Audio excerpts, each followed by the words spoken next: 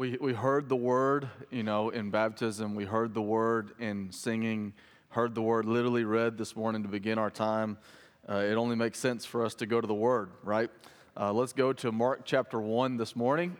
Mark chapter 1 is where we're going to be this morning.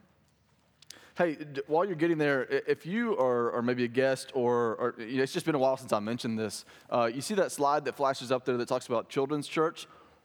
I always forget to give some context to that. If you have a child between the ages 4 and second grade, what that is just sort of a more tailored environment for them to go and be able to worship in a way that is, again, more tailored toward them. We offer some things like a children's little guide in your worship guide and things, but that's an environment where they may play a game or sing songs and they receive a devotion, but it's just an environment that's more suited for them if they have a hard time sitting through the worship service. So when they dismiss to do that, they usually go over to the children's building, which is across the parking lot, which is where you would pick them up after they're done, okay? So anyway, we'll try to do better at mentioning that, but we kind of assume things from time to time and don't mean to do that. So that's children's church. So, all right, so Mark chapter 1 is where we're going to be. We're going to look at verses 1 through 13 this morning, and you'll see behind me that the title slide sort of resembles what we've been looking at the last 4 weeks. The mini-series through Advent called The Heralds. That's by design because what I'm sort of framing this as today as sort of the fifth week, sort of a prologue, or rather a postlude to that series. In weeks 1 through 4, we talked about the heralding of Jesus' birth. And we looked at that in the lives of several individuals. We looked at that, first of all, from Isaiah's perspective, and then looked at Elizabeth and Zechariah, and then Gabriel's voice, and the angel to Joseph, and then finally the angels to the shepherds. In that series, what we talked about was, simply put, how Jesus came to be. And you see that, right, in Matthew's telling and Luke's telling. In those Gospels, they talk about how Jesus came to be. What was his birth narrative? Matthew begins there and Luke begins there. But Mark and John, the other two Gospels, begin their Gospels a little bit differently. Instead of talking about how he came to be, they talk about what he came to be. Meaning, what was the thing that Jesus came to do? Why did he come to earth for us? Mark is the author of the book of Mark. That's an easy one to remember, right? John is the author of the book of John. But Mark's a little bit different from John in that John's gospel was written by John from the eyewitness of John, but Mark wasn't an eyewitness to Jesus' life and ministry. But instead, Mark collected all of his data from another guy, Peter. They did a missionary journey together, and while this is the author Mark's telling of the gospel, he's doing so from the eyewitness testimony of Peter. Why do I say that? Because these two Gospels begin in a unique way. They talk about what Jesus came to do. And they're told by, for all intents and purposes, Jesus' two best friends. Instead of starting with how he came to be, how did that event transpire? They talk about what? What is the substance? And by the way, they both start with something that kind of runs parallel to one another, and that is the coming of John the Baptist. They begin with John the Baptist baptizing, heralding, in a sense, the ministry of Jesus. Jesus would come to do something. And what he would do is that he would be the light in the midst of darkness. He would be the Lamb of God to take away the sins of the world. So, as we begin a new year, tomorrow begins that new year, this sort of involuntary reset button that we press. And as we begin a new year with likely big goals and big aspirations, we have a big God who empowers us into the new year. But we also know that we will make big failures covered by the big Lamb of God who bore our sin. It's important to have perspective as we go into the new year. And that is that the hope of Christmas, which we looked at for the last 4 Sundays, is not merely in a baby in a wooden cradle, but in a Savior on a wooden cross. Jesus is born to die, that we may live. So I want to see how John the Baptist heralded him and his ministry, and how this sends us into a new year as heralds of him with our hope in him. So look at Mark with me. Mark 1, 1 through 13. It says this. The beginning of the gospel of Jesus Christ, the Son of God, as it is written in Isaiah the prophet. Notice the quote here is from Isaiah 40. Behold, I send my messenger before your face who will prepare your way. The voice of one crying in the wilderness, prepare the way of the Lord, make his paths straight. John, that's John the Baptist, appeared, baptizing in the wilderness and proclaiming a baptism of repentance for the forgiveness of sins. And all the country of Judea and all Jerusalem were going out to him and were being baptized by him in the river Jordan, confessing their sins. Now John was clothed with camel's hair and wore a leather belt around his waist and ate locusts and wild honey. And he preached, saying, "After me comes he who is mightier than I, the strap of whose sandal I am unworthy to stoop down and untie. I baptized you with water, but he will baptize you with the Holy Spirit." In those days, Jesus came from Nazareth of Galilee and was baptized by John in the Jordan. And when he came up out of the water, immediately he saw the heavens being torn open and the Spirit descending on him like a dove. And a voice came from heaven, "You are my beloved Son. With you I'm well pleased." The Spirit immediately drove him out into the wilderness. And he was in the wilderness 40 days, being tempted by Satan. And he was with wild animals, and the angels were ministering to him.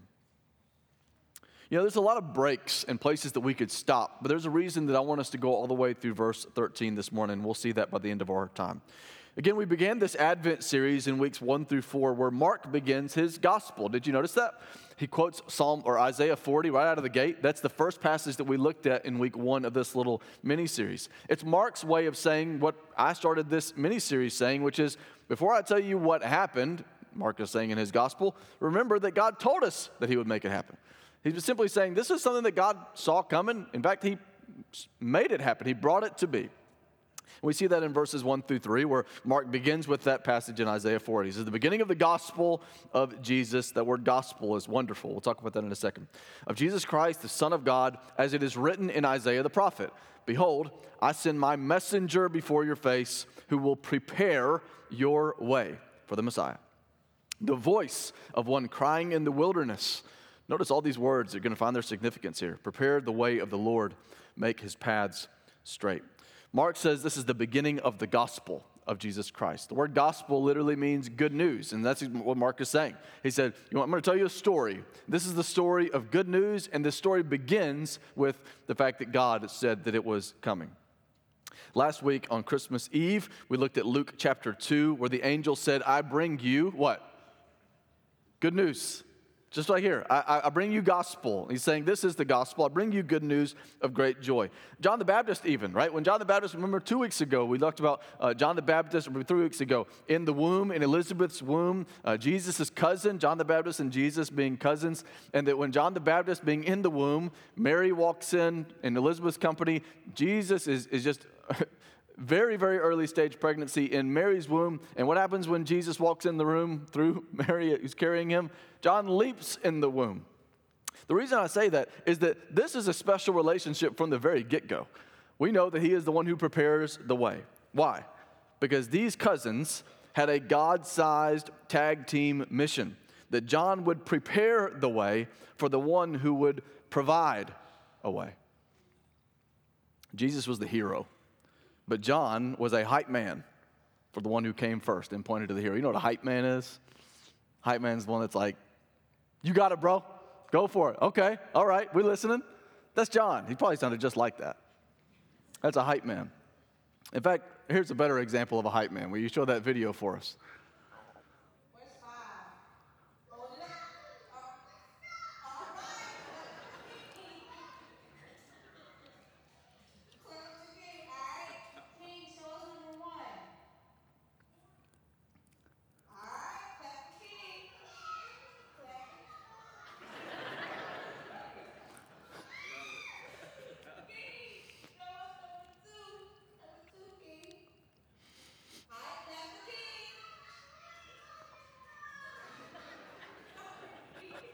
He said, he's like that. That's what I imagine Jesus and John the Baptist were like in preschool. If you didn't catch that, the kid they were clapping for, his name was even King. I mean, is that not the perfect video for me to show? I don't know. Everybody needs a hype man like that. Jesus had one.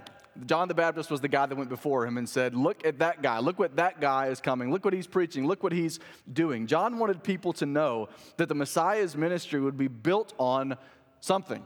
It would be built on not popularity. It would be built on the fact that he would do something, and that is that he would save people from their sin. And so to prepare God's people for that message, John began dunking people like that.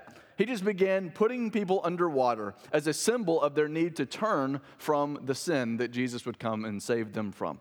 Look at verses 4 and 5.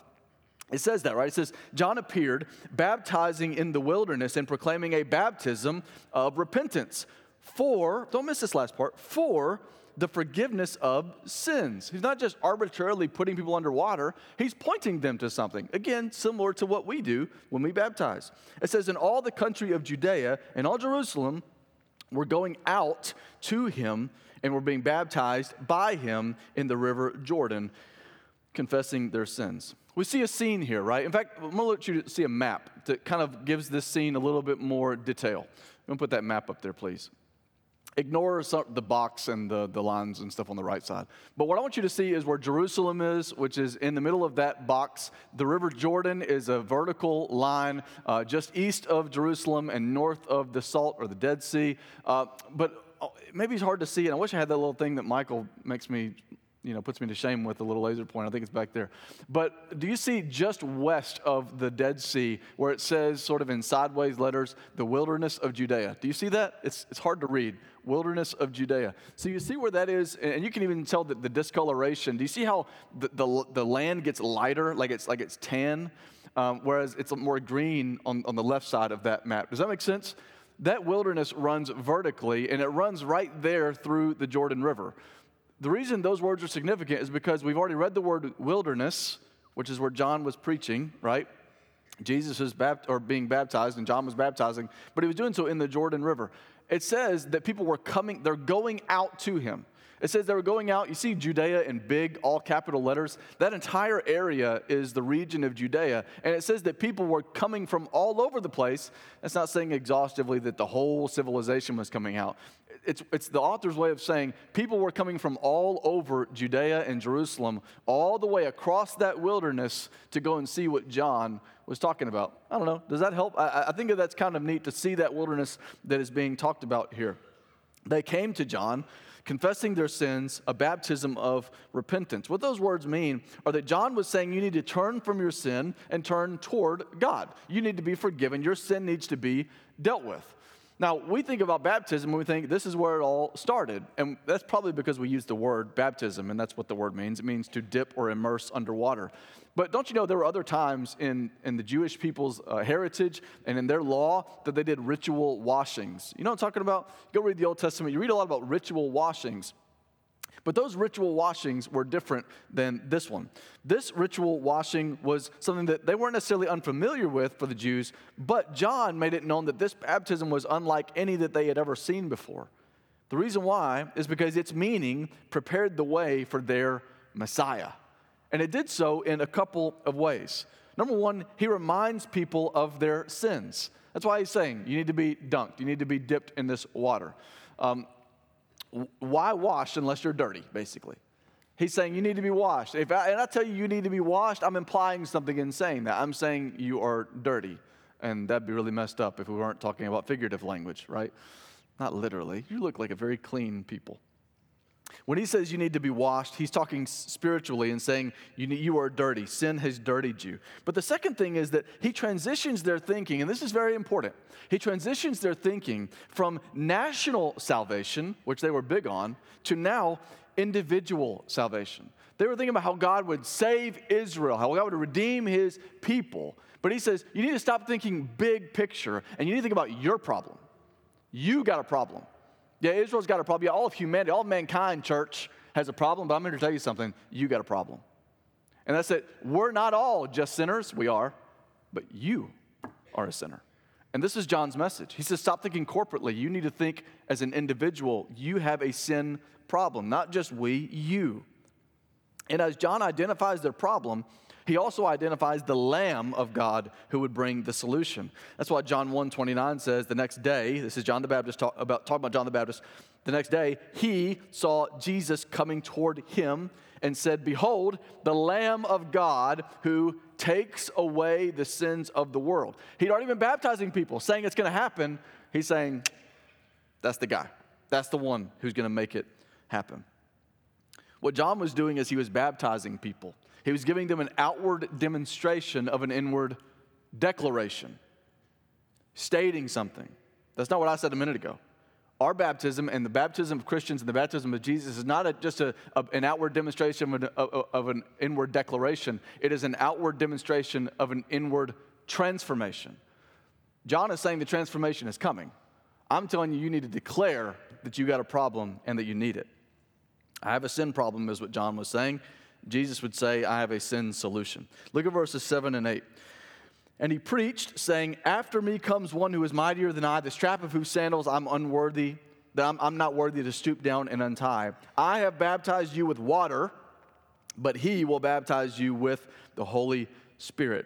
Again, John's baptism is saying our need for forgiveness, but the Christian baptism is we are forgiven. Guys, the only thing powerful about the water is the washing that it points to, the Savior that it points to. This is the message of John, and on the other side of that work, it's the message of our church and our faith. We have a greater baptism. And so this morning, if you're taking notes, I want to take away two key components of that greater baptism that I think are good things for us to latch onto. The first is that we have a provider of God's favor. Through Jesus, we have the provider of God's favor. The provider of God's favor. Don't we all want to be in the favor of God?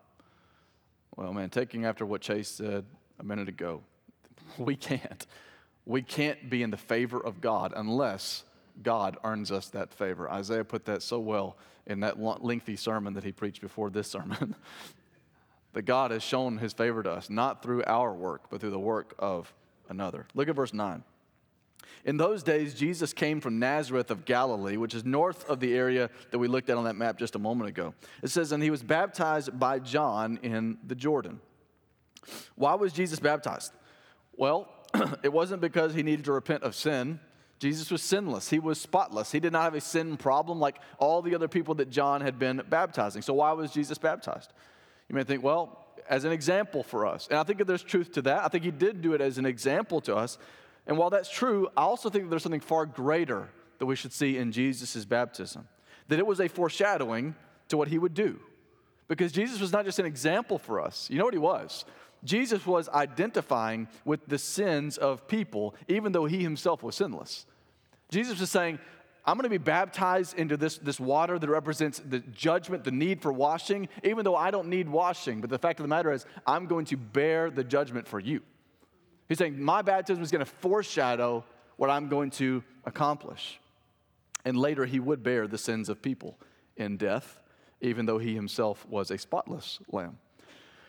Verses 10 and 11 say, and when he came up out of the water, he also came up out of the grave, by the way.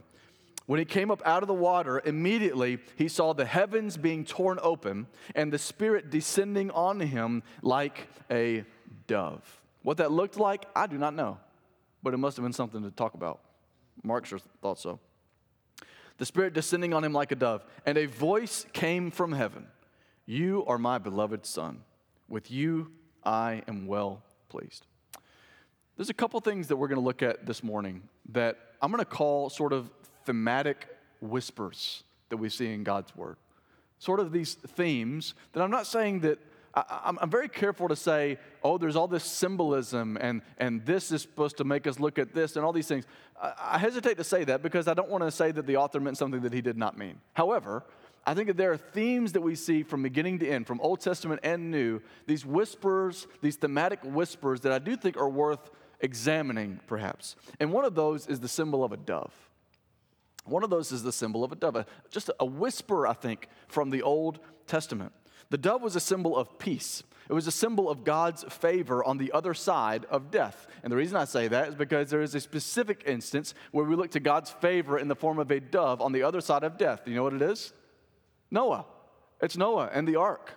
In Noah's ark, and you may know that story, you may not, and I hate to assume any information, but God flooded the entire earth because man was evil continually. That's what it says in Genesis chapter 6. All the thoughts of man were evil continually.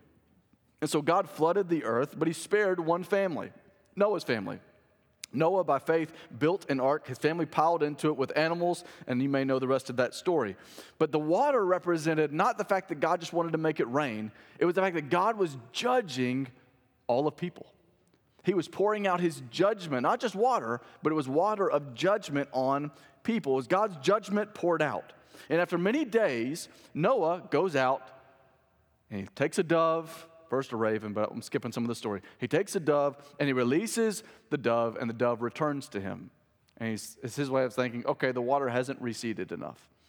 A week later, he comes back out with the dove, and he releases the dove, and the dove goes and it returns, but this time it returns with a fresh olive leaf. By the way, since then, God's people saw the olive branch as a sign of God's favor, peace on the other side of this global flood of judgment. Do you hear it, right?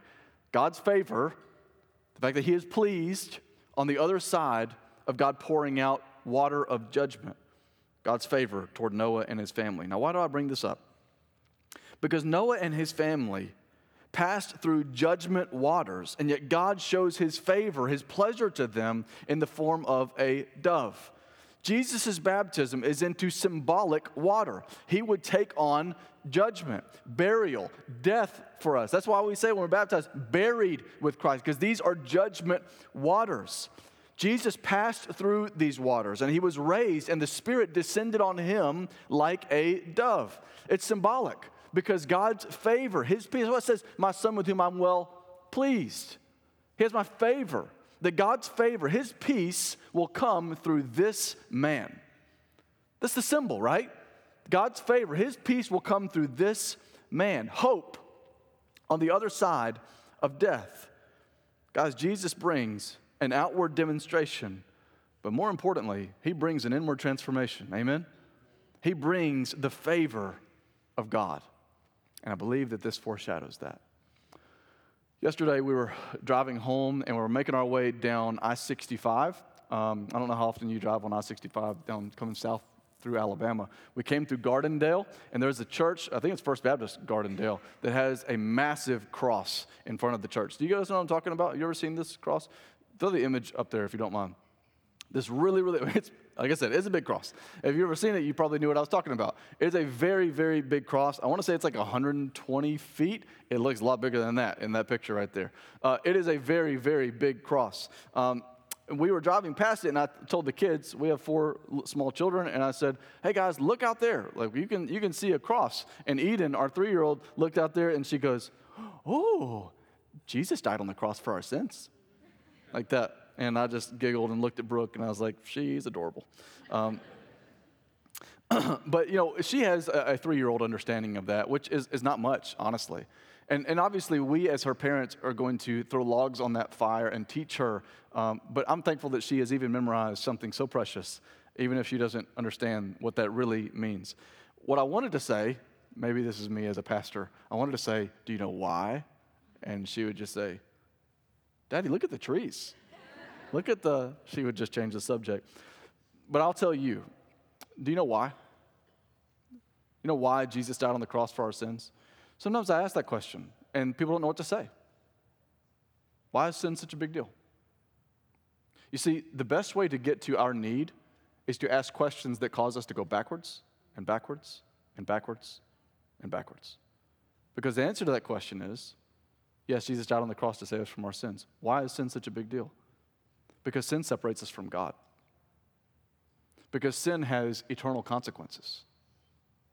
A 3-year-old's not going to say that. But you need to know that. The sin has eternal consequences. The consequences, the wages, we say, Romans 6:23, the wages of sin, I mean something you get for something you have done. There's good wages, like what you get when you work your job. But there are bad wages, like what you get when you sin against a holy God. And the wages of our sin is death. It's that there are consequences for our sin. And see, the consequences are that God is a God of justice. I heard one pastor one time say, what is your biggest problem? You may think, my sin. But he said, no, your biggest problem is that God's a God of justice. That God will punish every evildoer. That sin must be punished. Isaiah, I thought what you said a minute ago is so outstanding. It's so profound. And that's that Jesus did not pardon sin. Or God did not pardon sin. God pardoned you of your sin. Sin very much was paid for, just not by you. Jesus paid it all. as we sing. That's why he said, it is finished when he poured out his last bit of blood.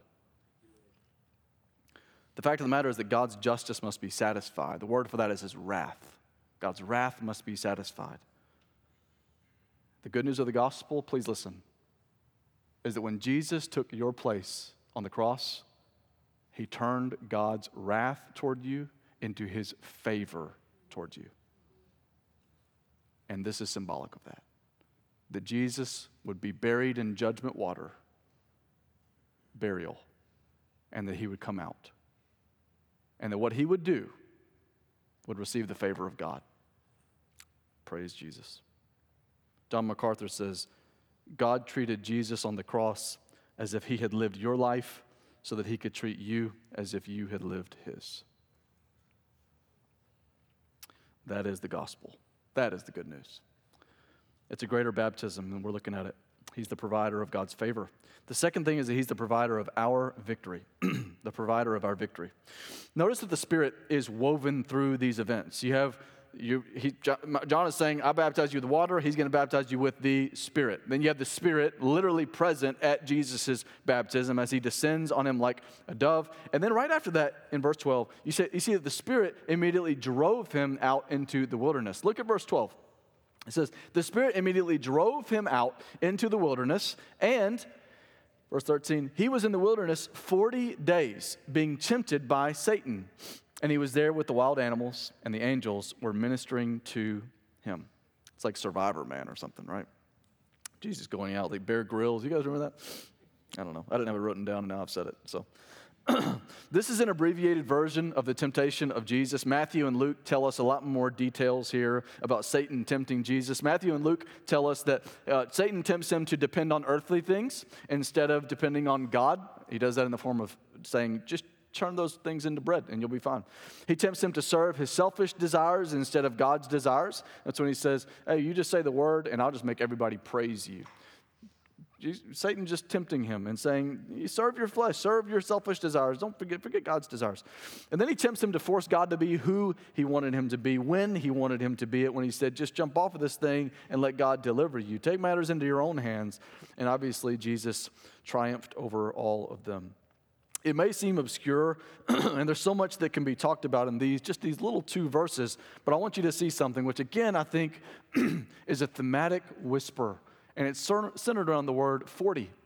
That number may bring a couple of things to mind. This is a passage that's already been steeped in the Old Testament. He started with Isaiah 40. He's talked about washing. They knew a lot about washing rituals.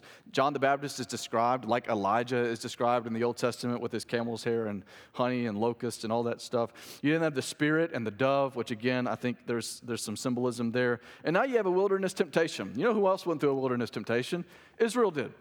For how many years? 40. Now, I know we're talking about years and days here, but that should bring to mind a major occurrence of wilderness temptation of God's people. In the Israel wilderness, their wanderings, they were warriors, they were idol worshipers, they doubted God, they bickered against God for 40 years. But listen, where Israel failed for their 40, Jesus succeeded for his 40. Where Israel failed, where God's people failed, Jesus triumphed. Where they bickered and made demands of God, Jesus accepted his trials and trusted God.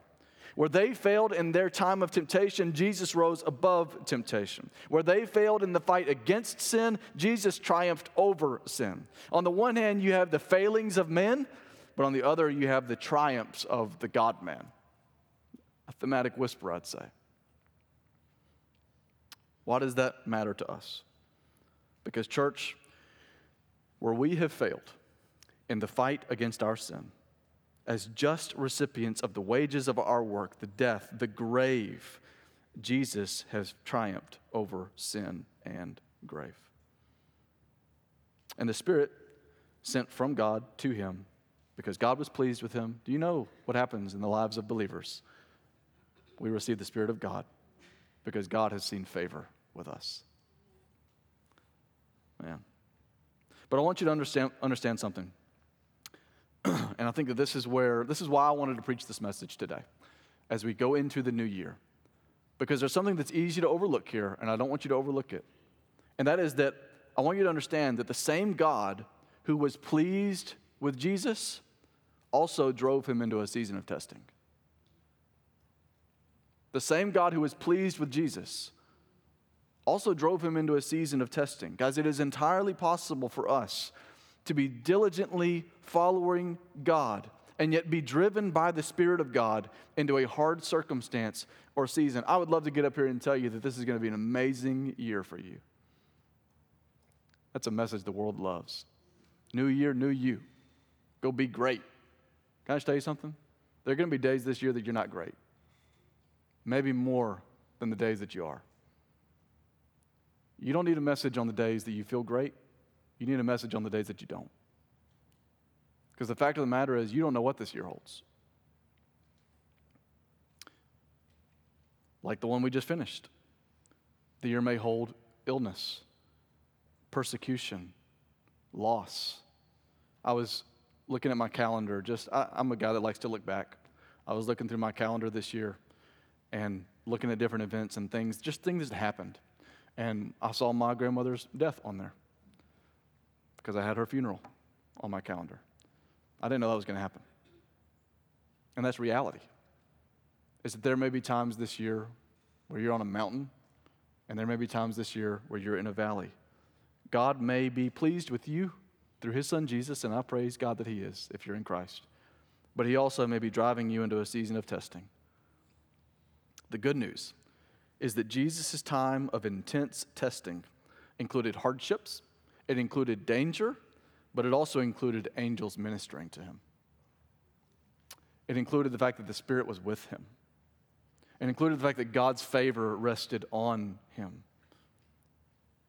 And so I got two things applicationally that I'll send with you that I think we find here. As we think of resolution, you know what the word resolute means? It means decidedly so. That probably doesn't define many of your resolutions. But there's something that is decidedly so, two things in particular that I want to leave with you today. Number one is that God's favor leaves with you today. God's favor goes with you into January 1. His favor is with you all the way through the year if you're in Christ. And I hope that you are. And I hope that you can say confidently, resolutely, that God's favor does go with you. John has mentioned that Jesus will baptize in the Spirit. What does he mean by that? You maybe watch football.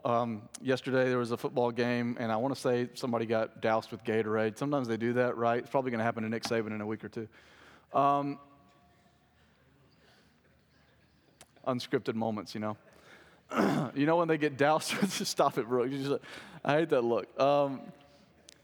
When the coach gets doused with Gatorade, I always feel bad for the opposing coach, you know. Not just because he has to watch that happen, but because he has to, shake the guy's hand, and he's just sticky and red. And you see his clothes, right? They were in, a white shirt, and they get doused with red Gatorade. That nice, fancy Peter Millar button-up that they had on, Josh, that you love so much, it's just stained with red Gatorade. Another unscripted moment. It's just stained. And then he goes up to this coach, and they usually have a shake, and they may even put a bro hug on each other. And I'm just thinking, my guy, You disgusting. You're sticky. You're nasty. And now this dude has the residuals of that loss to go with him into the shower that night. You know what I'm saying? I don't know. It just seems cruel. But when I think about that, I think about that as sort of a dousing. It's being doused with a content, a substance. That Gatorade, you see it on them. You see it on them for the rest. They do a post-game press conference. He still looks like that. Guys, listen. When we are baptized into Christ Jesus, literally, but I would say even figuratively, when we come to know Jesus and the Spirit washes over us, it should be clear to those whose hands that we shake, necks that we hug, those that we interact with, that we are wet, that we're covered with something. We're covered and say there's still residuals, that this person has been baptized in someone that is not of man, that the Spirit of God should be so all over us that we're sort of spiritually sticky. This guy is different. He's covered with something. And I would say covered with someone. That's what baptism in the Spirit means. It means that it should be evident that we have been immersed in him. Guys, the Holy Spirit is not inactive in your life. He's not a co-pilot. He's the Lord. He is the master. There's three things that he does for us as he goes with us. Number one, he provides guidance into the Christian life. John 16:13 says, when the Spirit of truth comes, what does it say next? He will what? He'll guide you. into all the truth. For he will not speak of his own authority, but whatever he hears, he will speak. Guys, the Spirit provides guidance into the Christian life. You ain't got to do it alone. He goes with you. He also provides gifts, secondly, to help other believers. The gifts of the Spirit, right? 1 Corinthians 12 through 4 through 7 says, now, there are varieties of gifts, but the same Spirit. There are varieties of service, but the same Lord. That means the same guy in charge. The same one that gives that gift has the same thing in mind. And there are varieties of activities, but it's the same God who empowers them. And everyone, verse 7, I love this verse, says, to each is given the manifestation of the Spirit for the common good. Don't miss the word common.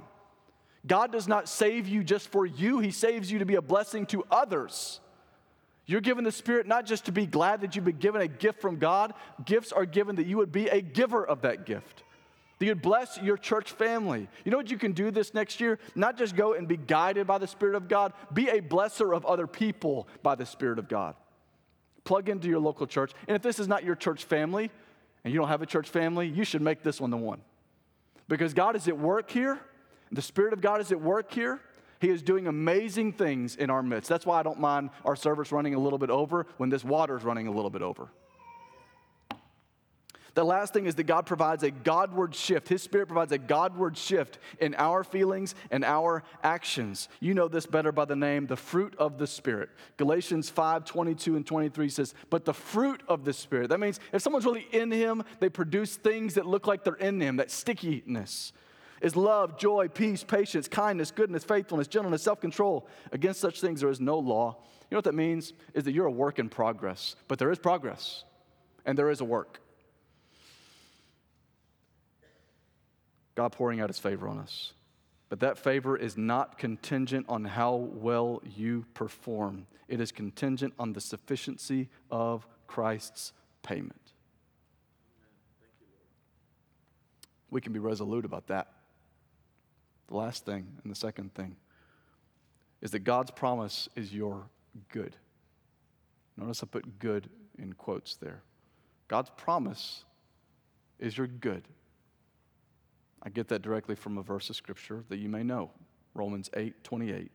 And we know that for those who love God, all things work together for good. All things? I don't know, man. Life can be a real drag sometimes. Yeah, even in those times. God is working for your good. For those who are called according to His purpose. God's promise is not our ease. His promise is not our comfort. God's promise is not our prosperity. His promise is our good. Your good means spiritual growth. Your good means opportunities to make Him known. Your good means nearness to Him. Your good means opportunities to love Him more than you love stuff and friends and a job and life itself. And God's going to provide those opportunities this year. That even hardship can be for your good. So Romans 8:18 says, for I consider that the sufferings of this present time are not worth comparing with the glory that is to be revealed to us. Last thing, and you'll see this on the screen behind me, but I think it is a good way to put a bow on this.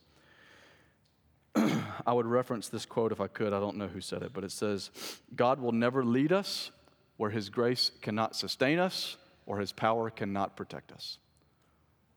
God will never lead us where His grace cannot sustain us or His power cannot protect us. If you've ever given your life to Jesus, you go from this place, you go into tomorrow with the favor of the Lord. It wasn't earned by you. It was earned by another. But the good message is that the same Spirit that God used to show favor to Him is the same Spirit that God uses to show favor to you. And we can go from this place and live a life that honors Him, confident that He sustains us, confident that His power protects us.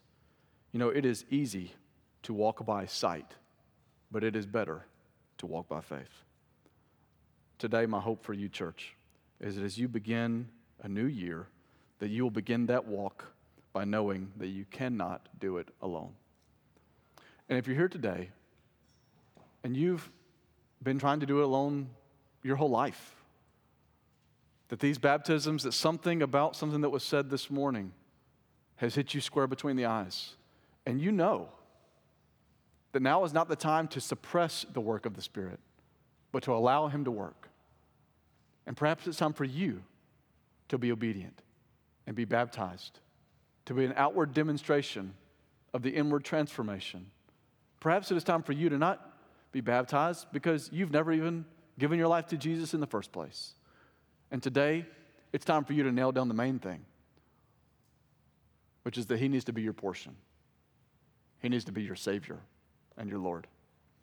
Today, whatever that looks like, as the praise team comes, as we respond, I pray that you will respond in faith and that God would use His goodness to do a work in you.